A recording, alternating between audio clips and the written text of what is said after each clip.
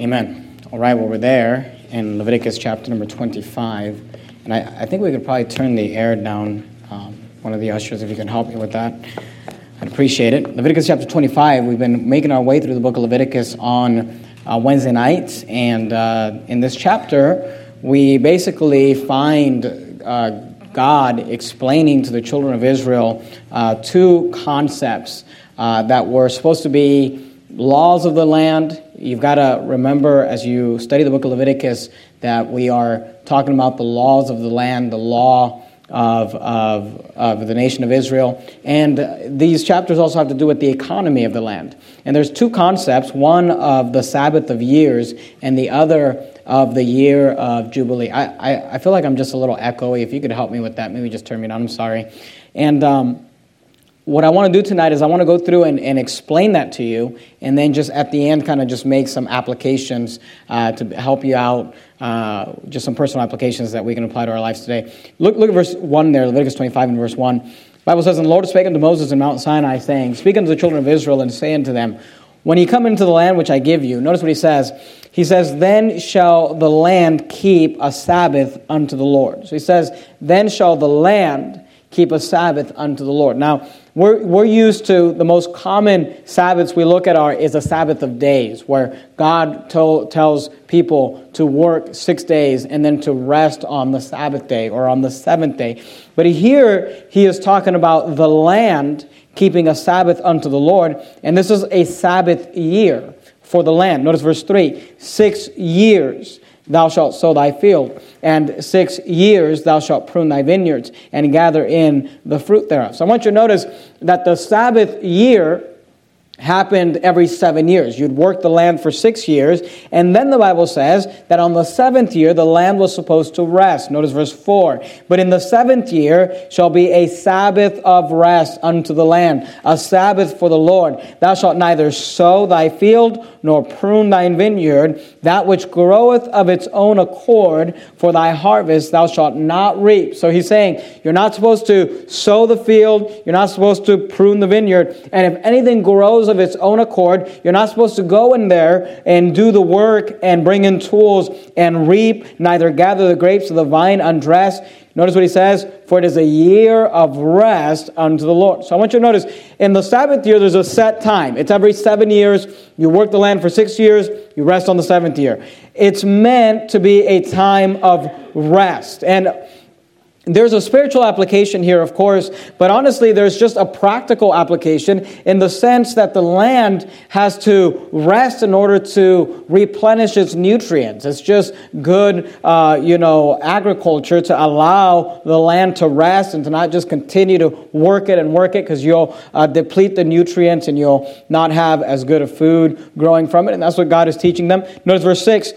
"And the Sabbath of the land shall be meat for you." So not only was it a time to rest, but then they were promised that the land would produce enough for the inhabitants. So they were not to work for that year, but God said, "I'll make sure that there's enough food." Notice verse 6, "And the Sabbath of the land shall be meat for you, for thee, for thy servants, and for thy maid, for thy hired servants, and for thy stranger that sojourneth with thee, and for thy cattle, and for the beasts that are in thy land shall all the increase thereof be meat." The word meat just simply means food. And he's saying there's going to be enough food there for your animals, for your cattle, for yourself, for your servants, for your maid. So he's telling them it's a set time. So the Sabbath of years, it's 6 years you work the land, the 7th year you rested. It's meant to be a year of rest. And then he says there's going to be enough food there to feed you.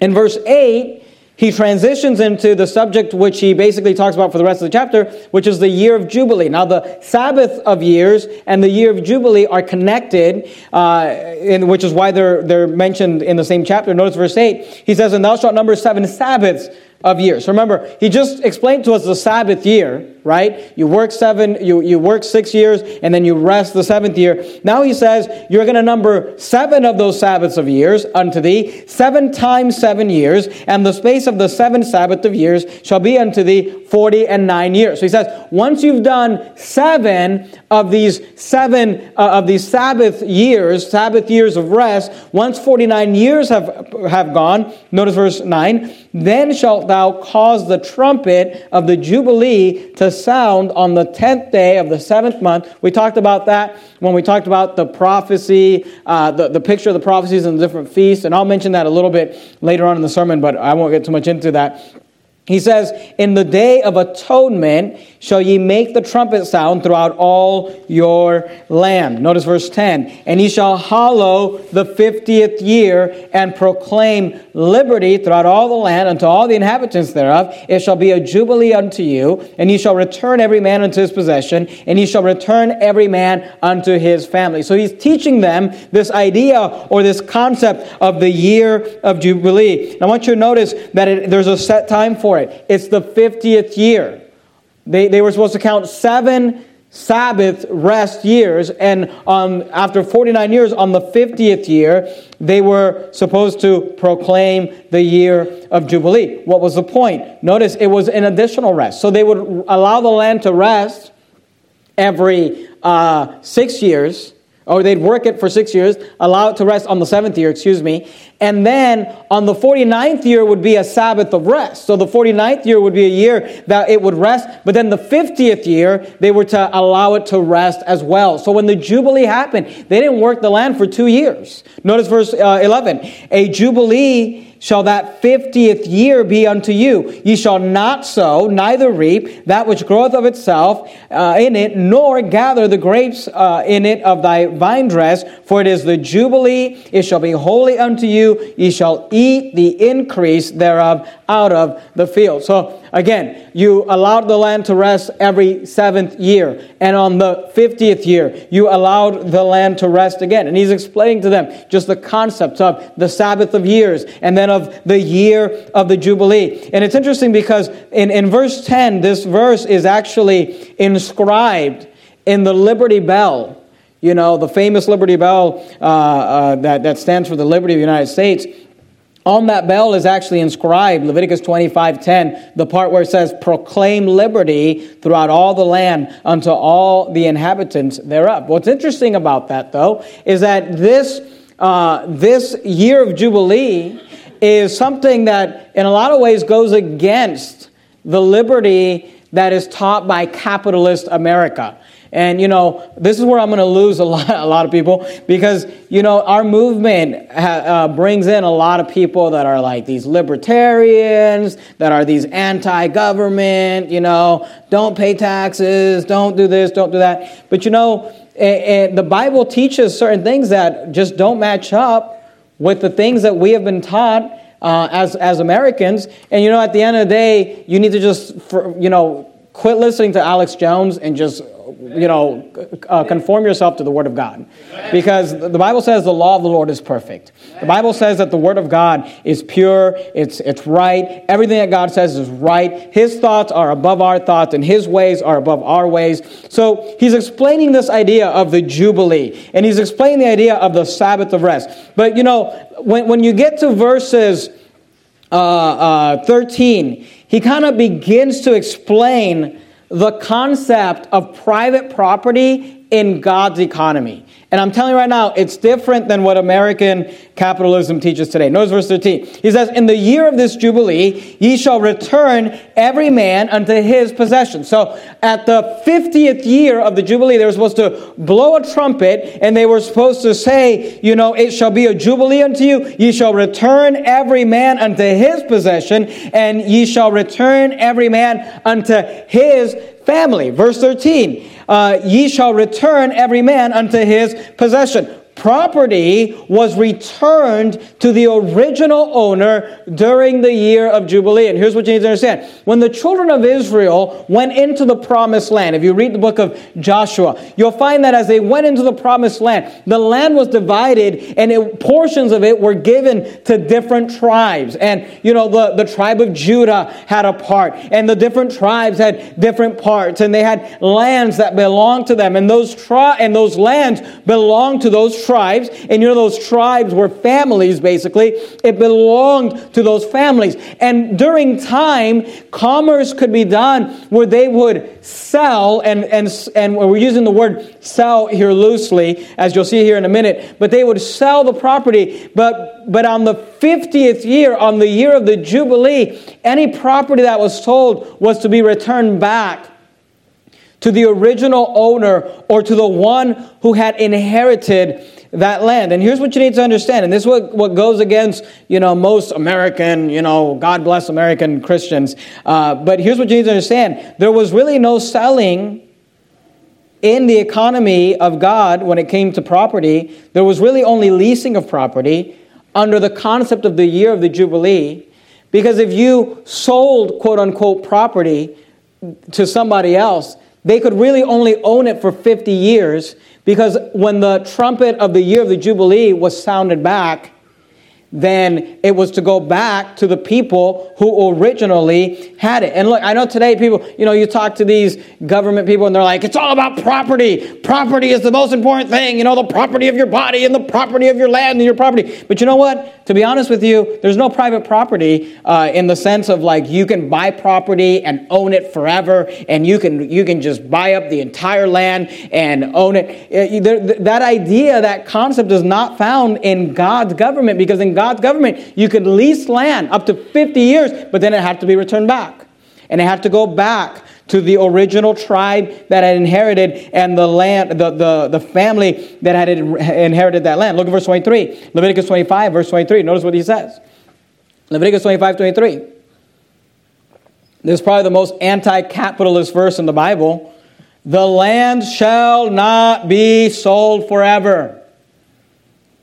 The land shall not be sold forever, for the land is mine. For ye are strangers and sojourners with me, and in all the land of your possession ye shall grant a redemption for the land. And I want you to notice what he's saying. You cannot sell the land. Someone cannot come in and just say, I'm going to purchase all this land. Now it's mine forever. No, you could lease it for 50 years and then it was returned back. And look, people today, they don't like that. They don't like that concept. Even Christians today will say, well, that's not capitalism. You need to understand that American culture and the Bible are not the same thing. I know that's what the Republicans want you to think, and I know that's what and they want you to think you're godly if you're just all into this government stuff and you talk about it. But I'm here to tell you something. You can put Leviticus 25:23 in your libertarian pipe and smoke it, because it's just not there. The libertarians today say, well, you should just have property and you should be allowed to do whatever you want. And let me tell you something. If the libertarians had their way, the sodomites would be running around being open pedophiles, raping, and no one could stop them, because, it's all about liberty. But that's not the liberty that the Bible talks about. Because the Bible says where the Spirit of the Lord is, there is liberty. And liberty is always connected to how we deal and how we respect and how we honor God and His laws. And what's interesting is that the year of Jubilee, which in other passages is actually called the year of liberty, actually teaches the concept that you're not allowed to just purchase property and own it forever. You can lease it, and then it has to go back to the people that God gave it to, because he says that the land belongs to him. Look at Leviticus 25, look at verse 23. Notice what he says. Leviticus 25, verse 23. We're going to come back to, we're just skipping a little bit. We're going to come back and cover the other verses, but I just want you to notice verse 23.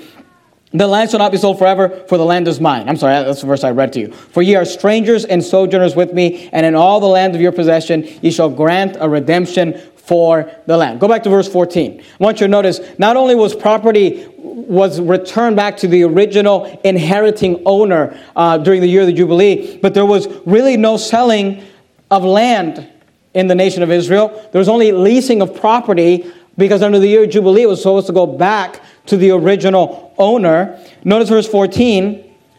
It says, and if thou sell aught unto thy neighbor, or buyest aught of thy neighbor's hand, ye shall not oppress one another. Now notice what he says in verse 15. According to the number of years after the Jubilee, thou shalt buy. So how do you determine the price of a purchase if you're going to purchase land, which the Bible calls purchasing or selling, and the Bible is always right, but in our culture we would consider it more leasing. How would you determine the price of it. Notice what he says, verse 15. According to the number of years after the Jubilee, thou shalt buy of thy neighbor, and according unto the number of years of the fruit, he shall sell unto thee. Notice verse 16. According to the multitude of years, thou shalt increase the price thereof, and according to the fewness of years, thou shalt diminish the price of it, for according to the number of years of the fruit doth he sell unto thee. Here's what he's saying. The price of purchase, or what we would call leasing property, was determined by the year of the Jubilee. Because if you were going to go buy property, and last year was the year of Jubilee, I'm going to buy this property and I'm going to have it for 50 years. I know that 50 years from now, it's going to have to be returned back to the original owner. Well, I'm going to have to pay because I'm going to have that property for 50 years. But let's say the year of Jubilee is just 3 years away. Well, then purchasing that same property with the understanding that I will only have it for 3 years because during the year of Jubilee, it'll go back to the original owner, then you would pay less for that price. That's what he's explaining there. He's saying according to the number of years, thou shalt buy, and according unto the number of years, he shall sell. Verse 16, according to the multitude of years, thou shalt increase the price. If there's a lot of years, then the price goes up. And according to the fewness of years, if there's just a few years, thou shalt diminish the price of it, for according to the number of years of the fruit doth he sell unto thee. So, private property, quote unquote, in the economy of God, was that property was returned to the original inheriting owner during the year of the Jubilee. There was really no selling and purchasing of property by our vocabulary, because land could really only be leased because at the 50-year mark, it was returned back to those who inherited it. The price of leasing property was determined by how long you would have the property and keep it before the next or upcoming year of Jubilee. And notice verse number 17. Ye shall not therefore oppress one another, but thou shalt fear thy God, for I am the Lord your God. You say, what is the purpose of the year of Jubilee? Why did God establish this? And look, we would do well in the United States of America to develop a concept like the year of Jubilee. You say, well, that goes against everything we've ever been taught. But you know what? When God designed an economy and God designed a nation, these are the rules he came up with. You say, well, that's odd. That's weird that I would purchase something and then own it for 50 years or less and then have to have it returned back. Why is that? Why would God do that? Well, the answer to verse 17, ye shall not therefore oppress one another. See, the purpose was to keep people from being oppressed. Look down to verse number 14. Leviticus 25 and verse 14. Notice what he says. And if thou sell aught unto thy neighbor, or buyest aught of thy neighbor's hand, ye shall, notice the goal, not oppress one another. See, the goal of the year of Jubilee was to keep people from just purchasing land, owning it forever, and basically just coming to the day where like one family would own the entire, land that the tribe of Judah, lives in. Or one family would own the entire land that the northern kingdom of Israel was on. The goal was to keep people from oppressing others. And here's the thing. Don't you think, today, don't we have families like the Rockefellers? Aren't there people like J.P. Morgan? Aren't there people like the Carnegies who have been allowed to monopolize certain industries, that have been allowed to just have power? They could buy whatever they want. They'll own whatever they want. And throughout history, you've seen them. You go back to the dark ages, and you had the serfs who had to serve in feudalism, or you had the lord who owned the property, and everyone basically was a slave. And really, this is God. This is God keeping someone from having the ability to oppress people, because you could only buy so much land and you could only have it for so much time. And then eventually at the 50-year mark, there was a reset button where everything was reset. Everything went back to the original inheritors. All the debts were paid. Everything was cleared, and everybody got to start over. And what it did is it just kept evil men from monopolizing the economy and therefore oppressing others. And that's the society we live in today. And please understand, he's not teaching socialism. And he's not teaching communism because of the fact that people kept their wealth. See, it's the property would go back, but it wasn't that the wealth. You leased the land for 50 years, you did not pay for something that you're going to own for the rest of your life. You paid for it with the understanding, I'm only going to have this land for 50 years. I'm going to have this land for 30 years. I'm going to have this land for 20 years. And then you work that land, you make a profit, 50-year mark, year of Jubilee, it has to go back, but you keep that profit. So, of course, people were rich in those days, and people were wealthy when they worked hard. But the idea was that everyone got a fair shot. Where at the 50-year mark, you were maybe a bondman because of your bad debt, because of your bad practices, but then you got a fresh start. Your family got a fresh start where God said, all right, here you go. Try it again. Here's the land again. You got to work it. You got to go try to do something with it, but you got to reset. You got to start it over again. Like the Sabbath day, the Sabbath year, the year of Jubilee was to produce enough for the inhabitants. Look at Leviticus 25 and verse 12. Leviticus 25, look at verse number 12. For it is the Jubilee, it shall be holy unto you. Notice what he says, ye shall eat the increase thereof out of the field. Look at verse 18. Skip down to verse number 18. Wherefore ye shall do my statutes, and keep my judgments, and do them. And he shall dwell in thy land in safety, and the land shall yield her fruit. And he shall eat your fill, and dwell therein in safety. And if ye shall say, notice what they're going to ask. Because this is what we would ask, right? If we lived under these rules. What shall we eat the seventh year? Because we're not working. We're not working the land. We're not reaping anything. What shall we eat the seventh year? Behold, we shall not sow nor gather in our increase. Notice what God says, verse 21. Then I will command my blessing upon you in the 6th year. And it shall bring forth fruit for 3 years.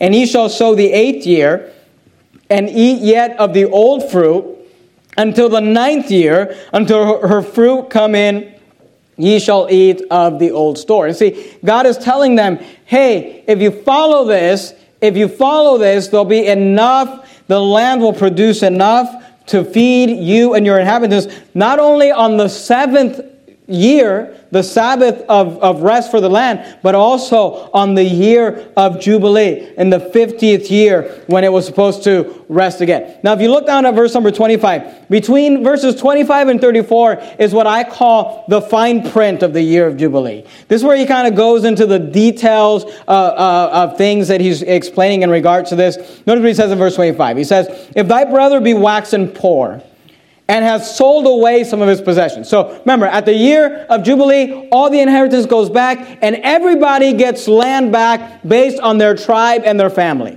So, but he says, if your brother is just, he's getting into all sorts of debt, he's not doing well financially, he's waxing poor, and as a result, he has sold away some of his possessions. Now remember, selling your possessions in Old Testament Israel means for 50 years. Because at the 50-year mark, you get to have it back. But this guy's broke right now. And there's a lot of meals between now and 50 years. So he sells his possession, and if any of his kin come to redeem it, then he shall redeem it. So here's what he's saying. Let's keep reading before I get into that. Notice what he says. He shall redeem it, that which his brother sold. Notice verse 26. And if the man have none to redeem it, and himself be able to redeem it, then let him count the years of the sale thereof, and restore the overplus unto the man to whom he sold it. Then he may return unto his possession. And if he be not able to restore it to him, then that which is sold shall remain in the hand of him that hath bought it until the year of Jubilee. And in the Jubilee it shall go out, and he shall return unto his possession. What is he talking about? Here's what he's saying. The original inheritor, or what the Bible calls the kinsman redeemer, which I don't have time to develop that concept. If you read the book of Ruth, the concept of the kinsman redeemer comes alive, in the sense that the kinsman redeemer was a family member who was near of kin. Usually it was a family member who was very well off, very successful, who had servants, who had the ability. That kinsman redeemer, his right and responsibility was to come to the aid of his family members and rescue them when they were in bondage. If someone was sold into as a bond servant, as as a result of their debt, the kinsman redeemer was able to come and redeem them. If you remember the story of Ruth, the kinsman redeemer was willing to purchase because Naomi came back in debt. Remember, she said, "Call me Mara." She came back in debt, and she came back in sorrow. Things did not go well for her, and she had a kinsman redeemer. But the kinsman redeemer was not willing to redeem. Why? Because he had to also, along with purchasing the debt, he had to purchase Ruth. And he had to marry Ruth. And he had to give, he had to raise seed unto that family. And then, of course, remember Boaz. He came in as the kinsman redeemer who was willing to marry. And all of that, by the way, is just a picture of salvation and of the Lord Jesus Christ. The kinsman redeemer who is not willing to marry is a picture of the law. The law will try to save you, but it can't. It doesn't have the ability. It would like to, in the sense that if you could keep the law, it could save you. But the problem is you just can't keep the law. And then, of course, we have our near kinsman redeemer, the Lord Jesus Christ. Which, by the way, that's why he had to be flesh. He had to be a man, because he had to be near of kin to us, because he had to be close to us. He comes in like Boaz and marries us and rescues us, and we become the bride of Christ, and you see all that picture there. That's what he's referring to. And by the way, as you read the Old Testament, you'll find that it is the kinsman redeemer who was to go and avenge his family. If someone was murdered wrongly, he was the one that was to go and to avenge them. There's all sorts of things here. You didn't have a police in Old Testament Israel. You didn't have, prison systems. You didn't have things like that. Now, look at verse 25. He says, "If thy brother be waxen poor, and has told away some of his possessions, and if any of his kin come to redeem it," that's the kinsman redeemer, "then shall he redeem it." Here's what he's saying. The kinsman redeemer has the right to redeem property at any time. So if your brother sells his property, the year of Jubilee is 30 years from now. And he's like, "I'm broke. I went to the casino and I lost it all. And I've got to figure out, how to do this." And he sells his property. The kinsman redeemer doesn't have to wait till the year of Jubilee. He has the right to redeem it right then and there. Notice verse 26. "And if the man if the man have none to redeem it," there's no kinsman redeemer in his family that has the ability to help him, "and himself be able to redeem it, then let him count." Notice how they were supposed to redeem it. "Let him count the years of the sale thereof, and restore the overplus unto whom he sold it." So again, let's say I come along, I'm broke, I sell my portion. The year of Jubilee is 30 years away. I sell it at the price of 30 years. You're going to have this land for 30 years. But 10 years from now, I turn things around. I've got money now. I'd like to redeem my land. What I have to do now is I don't purchase it back from him at the cost of 30 years. I purchase it back to him at the cost of 20 years. Notice what he says, verse 27. "Then let him count the years of the sale thereof, and restore the overplus unto the man whom he sold it, that he may return it unto his possession." Verse 28, "But if he be not able to restore it to him, then that which is sold shall remain in the hand of him that bought it until the year of Jubilee. And in the Jubilee it shall go out, and he shall return unto his possession." Do you see the year of Jubilee, how that works? You sell property, but your family is going to get it back. Your tribe is going to get it back at the year of Jubilee. Now, there is an exception to the year of Jubilee. Because remember, we're looking at the fine print right now, right? And by the way, anytime you sign a contract, you should just, it has nothing to do with the sermon, but you should always read the fine print. It's a good idea. And here, there's an exception to the year of Jubilee. Notice verse 29. "And if a man sell a dwelling house in a walled city, then he may redeem it within a whole year after it is sold. Within a full year may he redeem it." Now, we're not talking about land here. We're talking about a house within a walled city. This is, living within a city. You were allowed to redeem it within a year. So if you sold your house, you had a year to say, "Man, I really like that house. I think I want it back." You could purchase it back. Notice verse 30.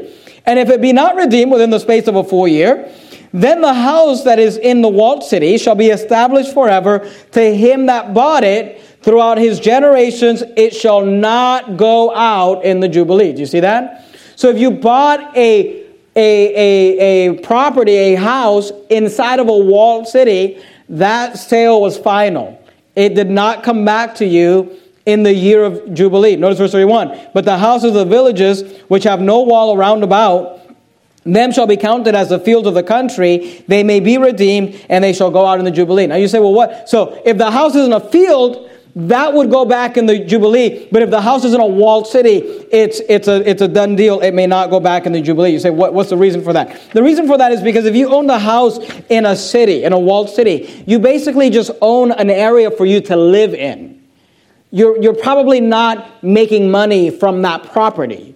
You're probably working in that city, doing commerce in that city. So if you bought a house, you bought a condo or whatever, it's on the wall, you've got a nice view, you bought that and you own it. But the idea of the year of Jubilee is about land, where people are working the land. The land is how they provide for themselves. Again, it's God protecting the children of Israel from having, the Rockefellers come in and oppress them, or having, some rich guy come in and oppress them. Now, notice verse 32. There's an exception to the exception, all right? Which is, again, why you always want to read the fine print.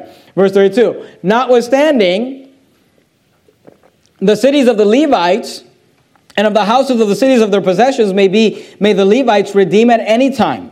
So this does not apply to the Levites. And if a man purchase the Levites, and the house that was sold and the city of his possession shall go out in the year of Jubilee, for the house of the cities of the Levites are their possessions among the children of Israel, but the field of the suburbs of their cities may not be sold, for it is their perpetual possession. So the Levites were not allowed to sell land. They were allowed to sell the houses within the city, but those did go back out in the year of Jubilee. You say, what's the reason for that? The reason for that is because the priests, if you remember, the Levites were not given a possession. They were not given a land. They were scattered throughout the land, and their job was to minister about the altar. They were to minister in the work of God. They were supposed to get paid from the tithes of the people. They did not go out and work the land, so therefore the year of Jubilee does not apply to them. Look at verse 35. Now let's talk about hired servants and bondservants. I'm just explaining to you the year of Jubilee, then I'm going to give you some application here in a minute in regards to it. But in verse 35, he begins to talk about hired servants and bondservants and the year of Jubilee. Now, let me just explain some terms. A hired servant is just that, an employee, someone you hire to do work. A bondservant, the word bond means they're in bondage. So it's what you and I would consider a slave, although slavery in the Bible is different than what you and I remember, about slavery from American history. But that's the idea there. Look at verse 35. And if thy brother be waxen poor and fallen in decay with thee, then thou shalt relieve him. That means you're supposed to help him. Yea, though he be a stranger or a sojourner, that he may live with thee. Take thou no usury of him. The word usury means interest. He said, you're not supposed to, if your brother needs help financially, help him out. Don't take any usury or increase, but fear thy God, that thy brother may live with thee. Thou shalt not give him money upon usury, nor lend him thy victuals for increase. He said, if you let your brother borrow something, let him have it, or if they're going to pay it back, that's fine. Let them pay it back when they're doing better financially, but don't charge them interest. Don't try to make an increase off them. I am the Lord your God, which brought you forth out of the land of Egypt, to give you the land of Canaan and to be your God. Notice in verse 39, he talks about a brother sold into service was to be treated as a hired servant, not a bondservant. He's a bondservant. Verse 39, and if thy brother that dwelleth by thee be waxen poor and be sold unto thee, thou shalt not compel him to serve as a bondservant. So he says you're not allowed to, talking about a fellow Israelite, you're not allowed to treat them like a bondservant. You're supposed to treat them, even if they were sold to you as a bondservant because of their debts, you're supposed to treat them as an hired servant. Look at verse 40. But as an hired servant and as a sojourner, he shall be with thee and shall serve thee unto the year of Jubilee. So notice, in the United States of America, we have something called, good night. I just lost my train of thought. Bankruptcy. There you go. Good night. Bankruptcy, where you walk away from debts. Well, the year of Jubilee was kind of like that in the sense you could walk away from debt. But up until that point, you could be sold into bond service if you owed debts. If you took out loans, you did not pay them, they could take you and make you work that time off up until the year of Jubilee. Then, notice verse 40 again. unto, the last part of verse 40, unto the year of Jubilee. The year of Jubilee, you hit the reset button, all debts are forgiven, everybody starts over. Verse 41. And then shall he depart from thee, both he and his children with him, and shall return unto his own family, and unto the possession of his father shall he return. For they are my servants, which I brought forth out of the land of Egypt. They shall not be sold as bondmen. Thou shalt not rule over them with rigor. The word rigor talks about extreme conditions or extreme difficulty, but shalt fear thy God. Now notice verse 44.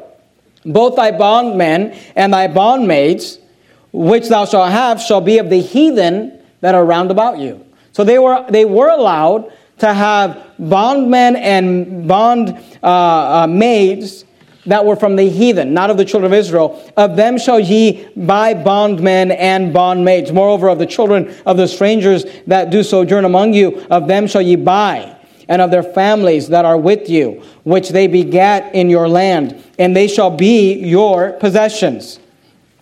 Notice verse 46, and ye shall take them as an inheritance for your children after you, to inherit them for a possession. They shall be your bondmen forever.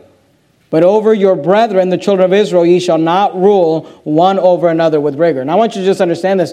In God's economy, He allowed for there to be the existence of bondmaids and bond servants. And I don't have time to develop that tonight. One of these days I'll preach an entire sermon on that. But I just want you to understand what we think of when we think of like the Civil War and American slavery is not what the Bible refers to as a bondmaid or a bondwoman. Because if you study that out in Scripture, and I don't have time to develop that right now, but if you study that out in Scripture, they were not allowed to abuse these people. The Bible says, if a master, for example, hit their bondmaid and, injured their eye or injured their tooth, he was supposed to set them free because of the fact that for the sake of their eye or for the sake of their... So it was in their best interest to make sure they took care of their servants, and there was consequences for killing them and all sorts of things. And the Bible even talks about how many of them, once their service was done, they chose to be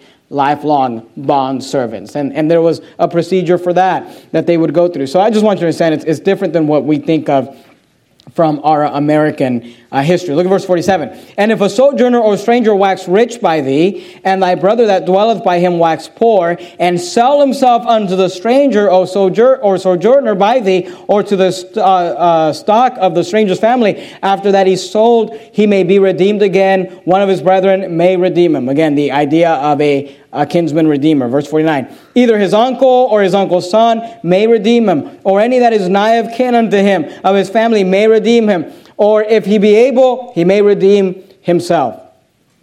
Notice in verse 50, he begins to talk about the price of buying someone out of bondage was based on the year of Jubilee. Verse 50, and he shall reckon means take an account of, with him that bought him from the year that he was sold to him unto the year of Jubilee. And the price of his sale shall be according unto the number of years, according to the time of an hired servant shall it be with him. If there be yet many years behind, according unto them, he shall give again the price of his redemption out of the money that he was bought for. And if there remain but few years unto the year of Jubilee, then he shall count with him, and according unto his years shall he give him again the price of his redemption. So again, you're an Israelite, you were sold into bondage because of your debts or because of whatever. You could be redeemed. You'd have to, depending on how much time was left between now and the year of Jubilee, they would figure out the worth and you could redeem yourself. But either way, even if you didn't, at the year of Jubilee, you were set free. You were let go. The debts were paid, were forgiven, and you were allowed to go back home and start over. Notice verse 53. And as a yearly hired servant shall he be with thee, and the other shall not rule with rigor over him in thy sight. And if he be not redeemed in these years, then he shall go out in the year of Jubilee, both he and his children with him. For unto me the children of Israel are servants. They are my servants whom I brought forth out of the land of Egypt. I am the Lord your God. So this is the year of the Jubilee and also the year of Sabbath. So let me just quickly give you, I explained to you how it all works. I explained to you all the rules. Let me just quickly give you some application in regards to this and how we can apply it to our lives. Look at Leviticus 25 and verse 10 again. And actually, look at verse 9. And let me just say this quickly. I talked about it not too long ago, a couple of weeks ago. The year of Jubilee is a picture of the rapture. We talked about that already, so I'm not going to dwell on that. We talked about that in Leviticus 23. But let me just show it to you again. Leviticus 25, look at verse 9. Then shalt thou cause the trumpet of the Jubilee to sound. See, the last trumpet of the year, because remember the feasts represent different prophetic events. We talked about it in Leviticus 23. The spring feasts were all fulfilled during the first coming or first advent of Christ. The fall feasts all have a prophetic symbolism, and they will be fulfilled during the second coming or the second advent of Christ. But oftentimes, the Feast of Trumpets, people will think, oh, that represents the rapture because the trumpet sounds. But the problem with that is that that's not the last time a trumpet is sounded during the feast of a year. The last trumpet that sounds is the trumpet that is sounded on the Day of Atonement on the year of Jubilee. Only once in 50 years is it sounded, but that is the last sound, the last trumpet. Verse 9, Leviticus 25, verse 9. Then shalt thou cause the trumpet of the Jubilee to sound on the 10th day of the 7th month. In the Day of Atonement shall ye make the trumpet sound throughout all your land. The Day of Atonement pictures our salvation, the fact that we'll be rescued. Verse 10, and ye shall hallow the 50th year and proclaim liberty throughout all the land unto the inhabitants thereof. It shall be a jubilee unto you, and ye shall return every man unto his possession, and ye shall return every man unto his family. See, the year of Jubilee pictured the fact that no matter how much trouble you were in, no matter how much debt you were in, no matter how much problems you had, and you were just, given to in bondage, and you were a bondmaid, and you were a bond slave, and you were a bond servant, whatever it was, when the trumpet sounded on the year of Jubilee, you got to go back home, and you got to reunite with family. And really, that's what the rapture is. The trumpet's going to sound, and we get to go home. We're just pilgrims on this earth. We're just sojourners here. I like the song that we sang, where it talks about holding the things of this earth loosely. Why? Because this world is not my home. We're just passing through. And one day the trumpet will sound and we'll get to go home. We'll go back to the possession that we will inherit, and we'll be reunited with loved ones. And the Jubilee pictures the rapture. But there's other things that we can learn from it. Go look at verse 4, Leviticus 25 and verse 4. We learn this idea of rest and focusing on God. Notice what he says in verse 4. But in the 7th year shall be the Sabbath of rest unto the land, a Sabbath for the Lord. Thou shalt neither sow thy field nor prune thy vineyards. That which groweth of its own accord of thy harvest thou shalt not reap, neither gather the grapes of thy vine undressed, for it is a year of rest unto the land. Notice, the focus is on the rest. The land gets to rest. Go with me to the book of Genesis just real quickly and look at chapter 2 and verse number 2. Just real quickly. Genesis chapter number 2 and verse number 2. In Genesis 2:2, the Bible says this. Genesis 2 and verse number 2, the Bible says, and on the 7th day, God ended his work which he had made, and he rested on the 7th day from all his work which he had made. Here, the Bible is teaching the concept of the Sabbath day, not the Sabbath year, but the Sabbath day. And here's what I want you to understand. You and I don't live under the Levitical law or the Mosaic law where we have to observe a Sabbath day, but God didn't either. Genesis is before the Mosaic law, and God is above the Mosaic law, and God himself chose to work 6 days and rest 1 day, and there's just a good principle that you should take a day to rest. Now that's not a command. In fact, we're told not to be judged based on Sabbath days. And if you want to work 7 days a week, go for it. That is your privilege. But there is some wisdom in taking a day aside and saying, this will be a day of rest. I will allow my body to rest. And I will, and God did it. The land had to do it. God wanted them to do it. But I want you to notice something. This was not just a year off, where they just sat there and, just relaxed. It was a time to rest and also to focus on God. Go to Deuteronomy 31. Deuteronomy 31. Let me just show you this real quickly. Deuteronomy 31 and look at verse number 9. Deuteronomy chapter number 31 and verse number 9. In Deuteronomy 31, we're told about the year of Jubilee. And we're told about something that the people did during the year of Jubilee. And they were able to do it because of the fact that they had a lot of extra time because they were supposed to be resting. They weren't supposed to be working the land. They weren't supposed to be going out there and harvesting. Deuteronomy 31, look at verse number 9. Deuteronomy 31 and verse 9. Notice what the Bible says.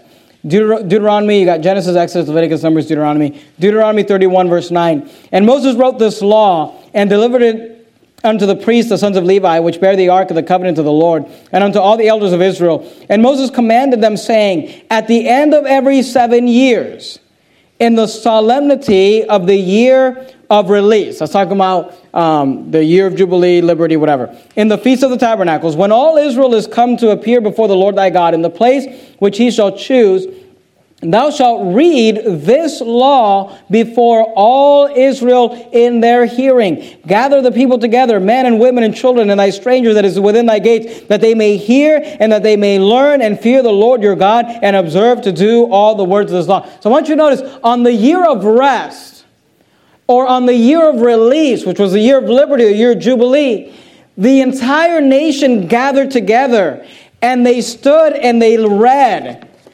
the entire book of Deuteronomy, which is the second giving of the law.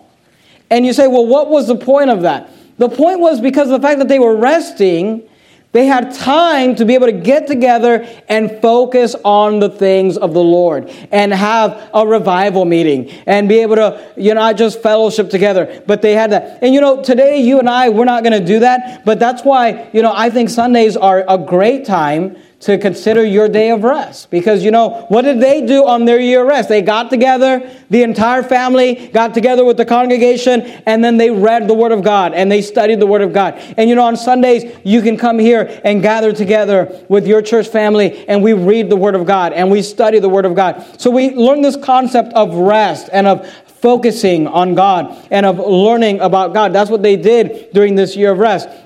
There's also another concept. Go back to Leviticus 25. Look at verse 6.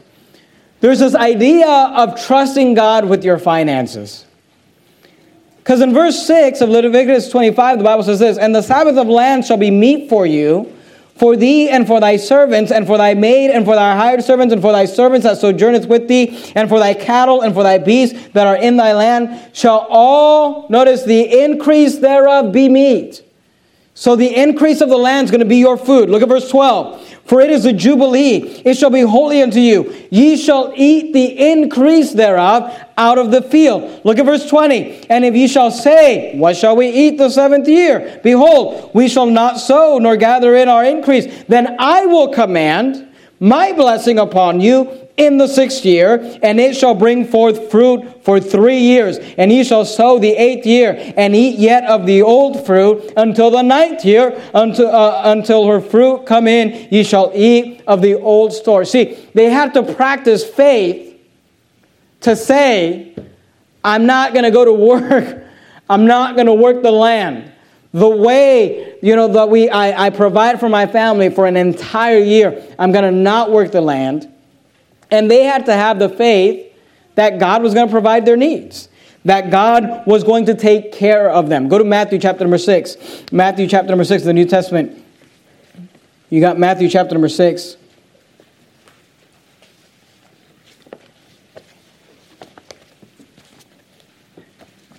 And, for us, we don't live under the Levitical law, and we don't follow the Sabbath, but there's an analogy of something that we are supposed to be doing, and that is tithing.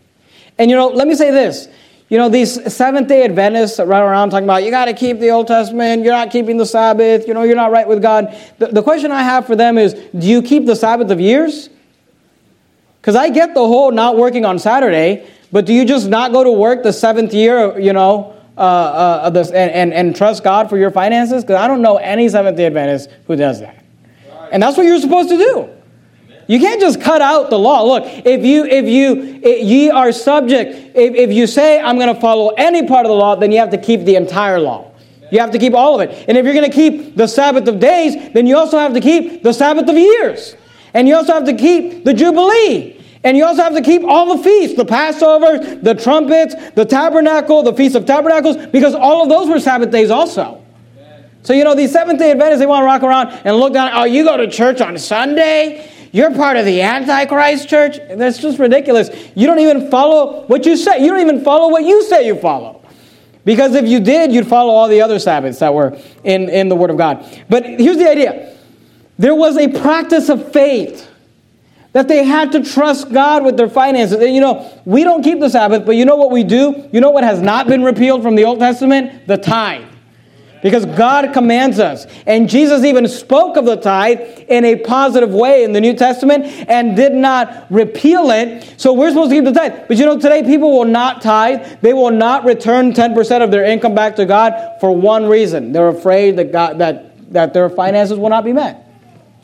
But you know what? God wants us, and God desires for us to trust Him with our finances. And you say, well, why does God often use finances as a testing ground to test us in regards to whether we will obey Him or not? Are you there in Matthew 6? Look at verse 21. Matthew 6:21 says this. Matthew chapter number 6 and verse 21 says, for where your treasure is, there will your heart be also. For where your treasure is, there will your heart be also. See, God Himself said that what you do with your finances declares for us, it tells us where your heart is.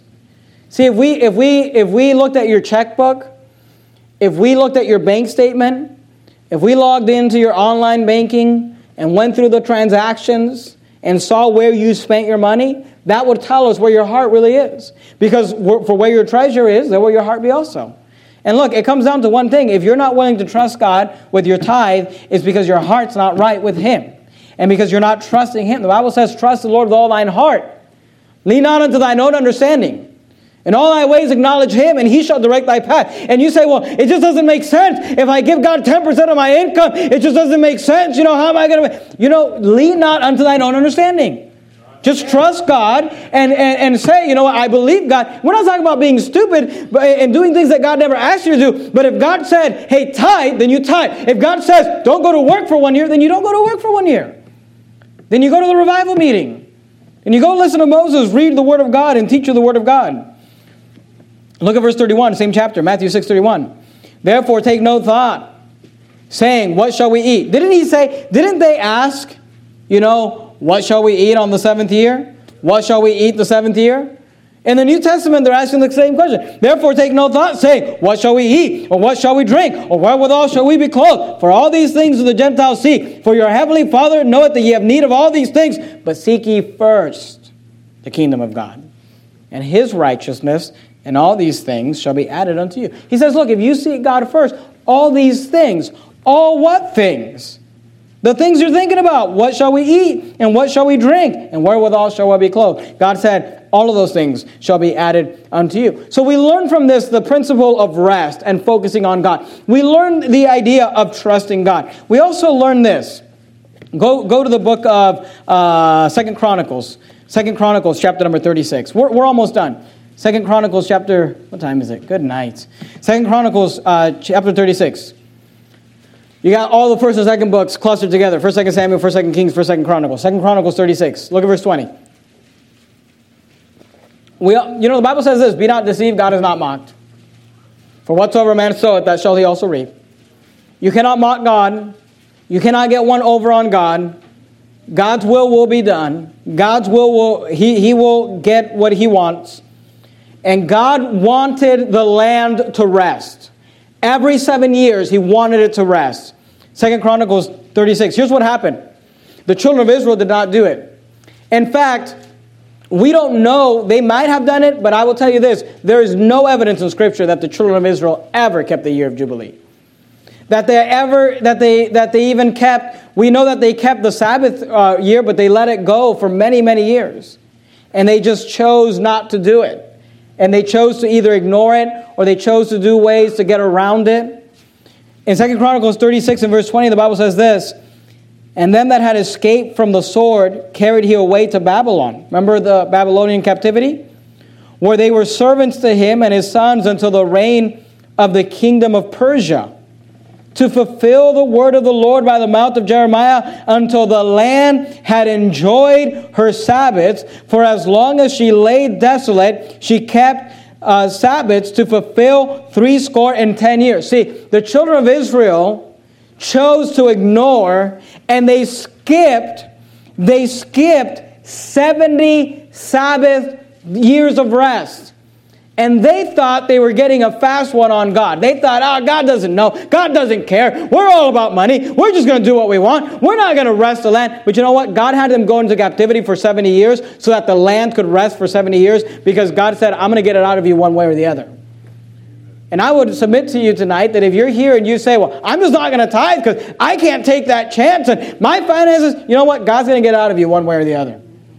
And you're either going to just give it to God and be blessed and say, here you go, Lord, I'm a cheerful giver, and have Him bless you and have Him open up the windows of heaven and pour you out a blessing which you cannot contain, or you're going to keep your little 10% and you're just going to pay it to the mechanic, or you're going to pay it at the hospital, or He's just going to get it out of you because God's going to get it out of you one way or the other. So, I'm sure it would have been better for the children of Israel to just practice the Sabbath year. And to just trust the Lord and say, you know what? God's going to deal with it. God's going to care for us. God said He would do it. Let's go down to the Red Hot Preaching Conference with Moses.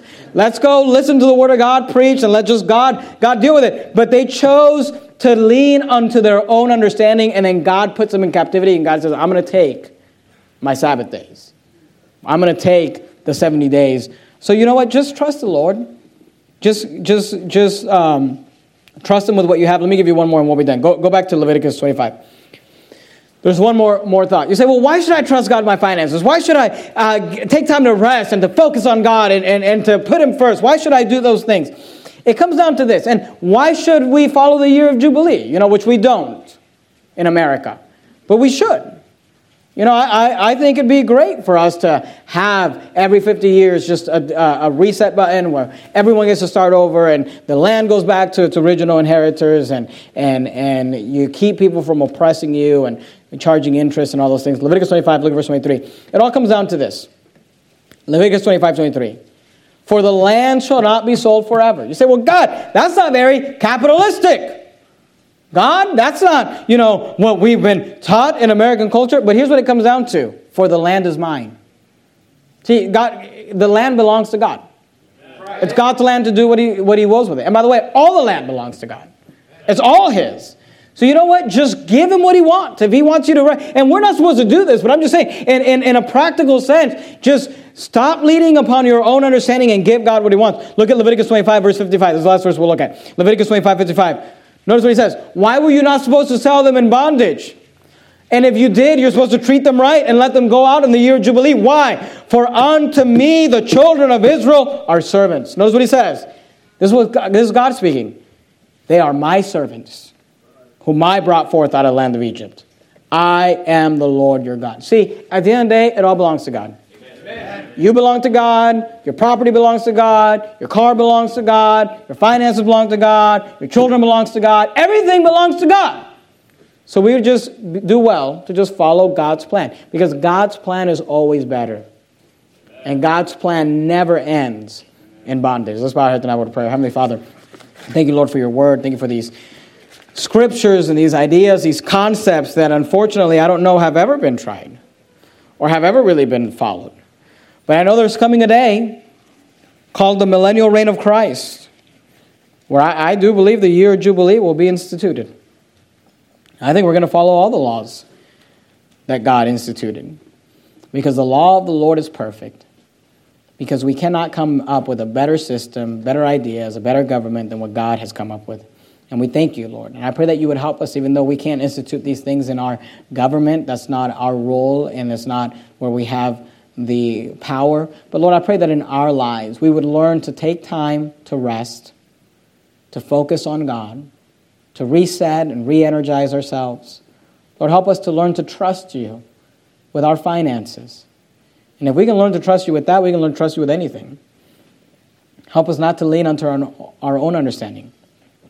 In all our ways, acknowledge you and allow you to direct our path. We love you, Lord. Thank you for your word. In the name of Christ, we pray.